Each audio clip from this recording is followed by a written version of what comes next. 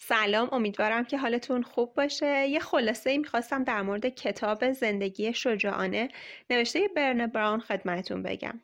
این کتاب در مورد این هستش که ما آسیب پذیری های خودمون رو بپذیریم و از اون فرار نکنیم و برخورد و مواجهه درست با آسیب پذیری هامون داشته باشیم.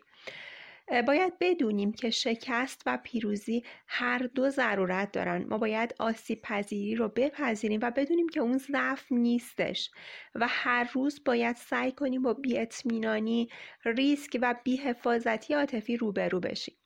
انتخاب ما نیستش که این آسیب پذیری به سراغ ما بیاد یا نیاد. ما باید سعی کنیم با اون درگیر بشیم و شجاعت داشته باشیم. باید سعی کنیم به درون گود قدم بذاریم.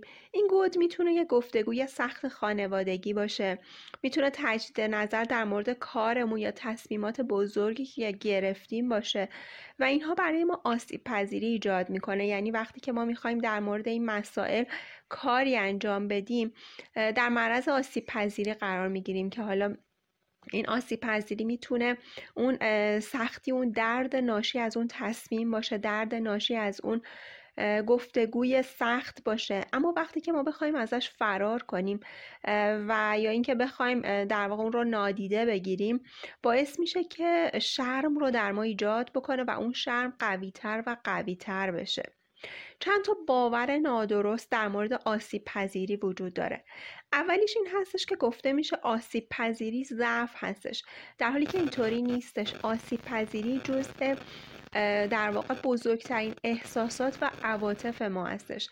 ما وقتی که نخوایم این آسیب پذیری رو بپذیریم و احساس کنیم که اون ضعف هستش، خودمون رو از خیلی از شرایطی که میتونه توی زندگی برامون مهم باشه و ما رو پیش ببره محروم میکنیم.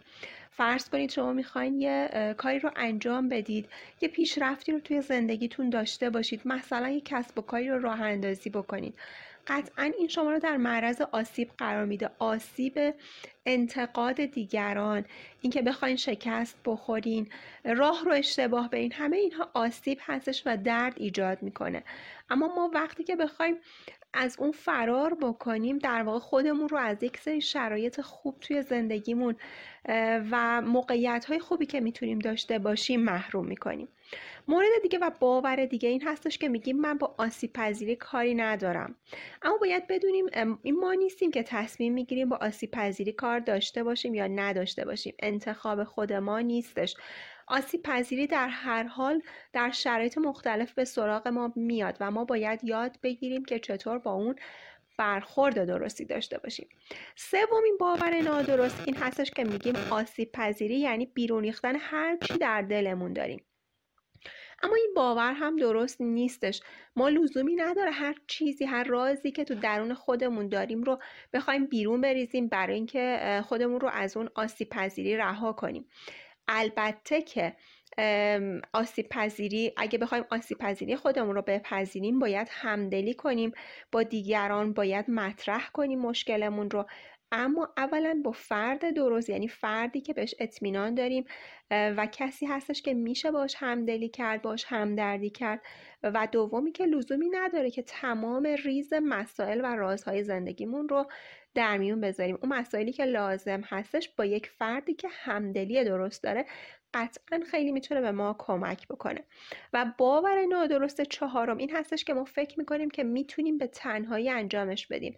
وقتی که فکر میکنیم که میتونیم به تنهایی از عهده مسائل و رنجهای خودمون بر بیایم و از کمک دیگران اجتناب میکنیم، از کمک گرفتن از دیگران، باعث میشه که این آسیب پذیری در واقع به ما بیشتر صدمه بزنه و نتونیم برخورد درست باهاش داشته باشیم.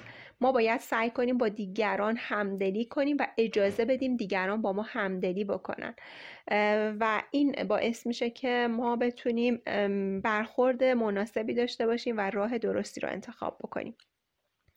و تاب‌آور بشیم در برابر شرم هایی که ایجاد میشه. شرم تاب‌آوری یعنی این که ما بیایم آسیب پذیری خودمون رو در آغوش بکشیم و نباید در مورد فکر دیگران در مورد خودمون بترسیم. اگه بخوایم مدام بترسیم که دیگران در مورد رفتار ما چه فکری میکنن و چه برداشتی میکنن و چه قضاوت‌هایی در مورد ما میکنند، باعث میشه که نتونیم اون تاب‌آوری لازم رو در برابر شرم‌های خودمون به دست بیاریم. اما شرم در مورد زنها و مردها با همدیگه فرق داره.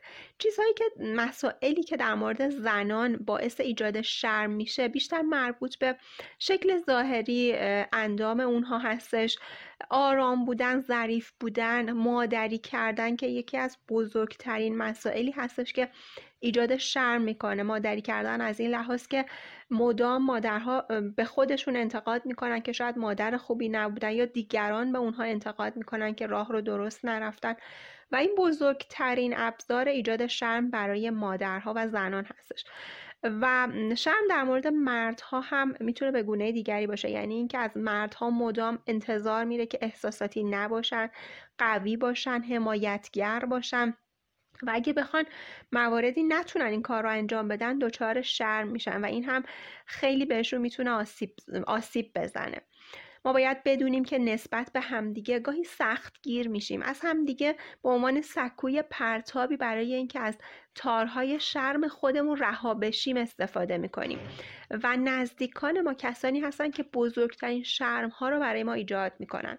باید آگاه باشیم اگه شرم‌هایی در درون خودمون داریم و احساس میکنیم که گاهی در معرض آسیب پذیری قرار گرفتیم، باید راه درست رو انتخاب بکنیم. همدلی کردن یکی از راه‌های خیلی درست هستش که میتونه به ما کمک بکنه، همدلی کردن با افراد درست و اینکه خودمون رو در معرض قرار بدیم. ولی اگه بخوایم با سرزنش کردن و انتقاد دیگران شرم خودمون رو به دوش اونها بندازیم، در واقع این چرخه مدام ادامه پیدا میکنه و باعث میشه که این شرم رو در افراد دیگه ایجاد بکنیم و اونها رو دچار اون درد و عذاب بکنیم. باید بدونیم که شرم یک درد واقعی هستش، دردی که ناشی از پذیرفته نشدن در جمع و احساس ارتباط گسیختگی هستش.